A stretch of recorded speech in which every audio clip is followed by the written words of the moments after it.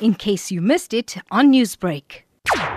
Lockdown is a very frustrating time for adults and the most, but the children is very complicated because no matter how many times you repeat that, we have to do this and the president said this, and sometimes it's just not easy to comprehend and the hours are long. So to be able to share stories with the children is a great privilege for me, and I'm hoping that the children will enjoy the stories. How will you be sharing these stories? The stories will be shared online on the MANCOSA website as well as on Facebook and on Instagram. The stories are pre-recorded, so they will be able to download them from these social media platforms. Considering the times that we are living in, what sort of stories have been specifically chosen for children? I needed to share stories that are both entertaining and educational with just a little bit of lesson here and there where one can say, that makes me think about that makes me think, and also something that is relatable. And so I've shared different stories, and one of the first stories I wanted to be a part of this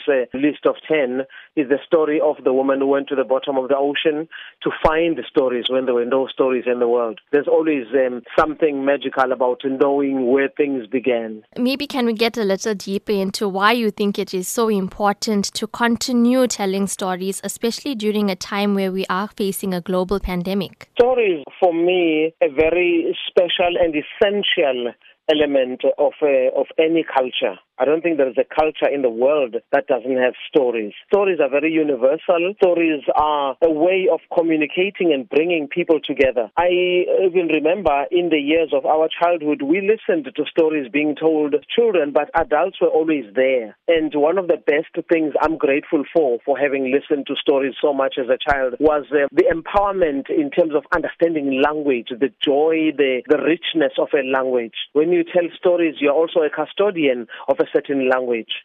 Newsbreak, Lotus FM, powered by SABC News.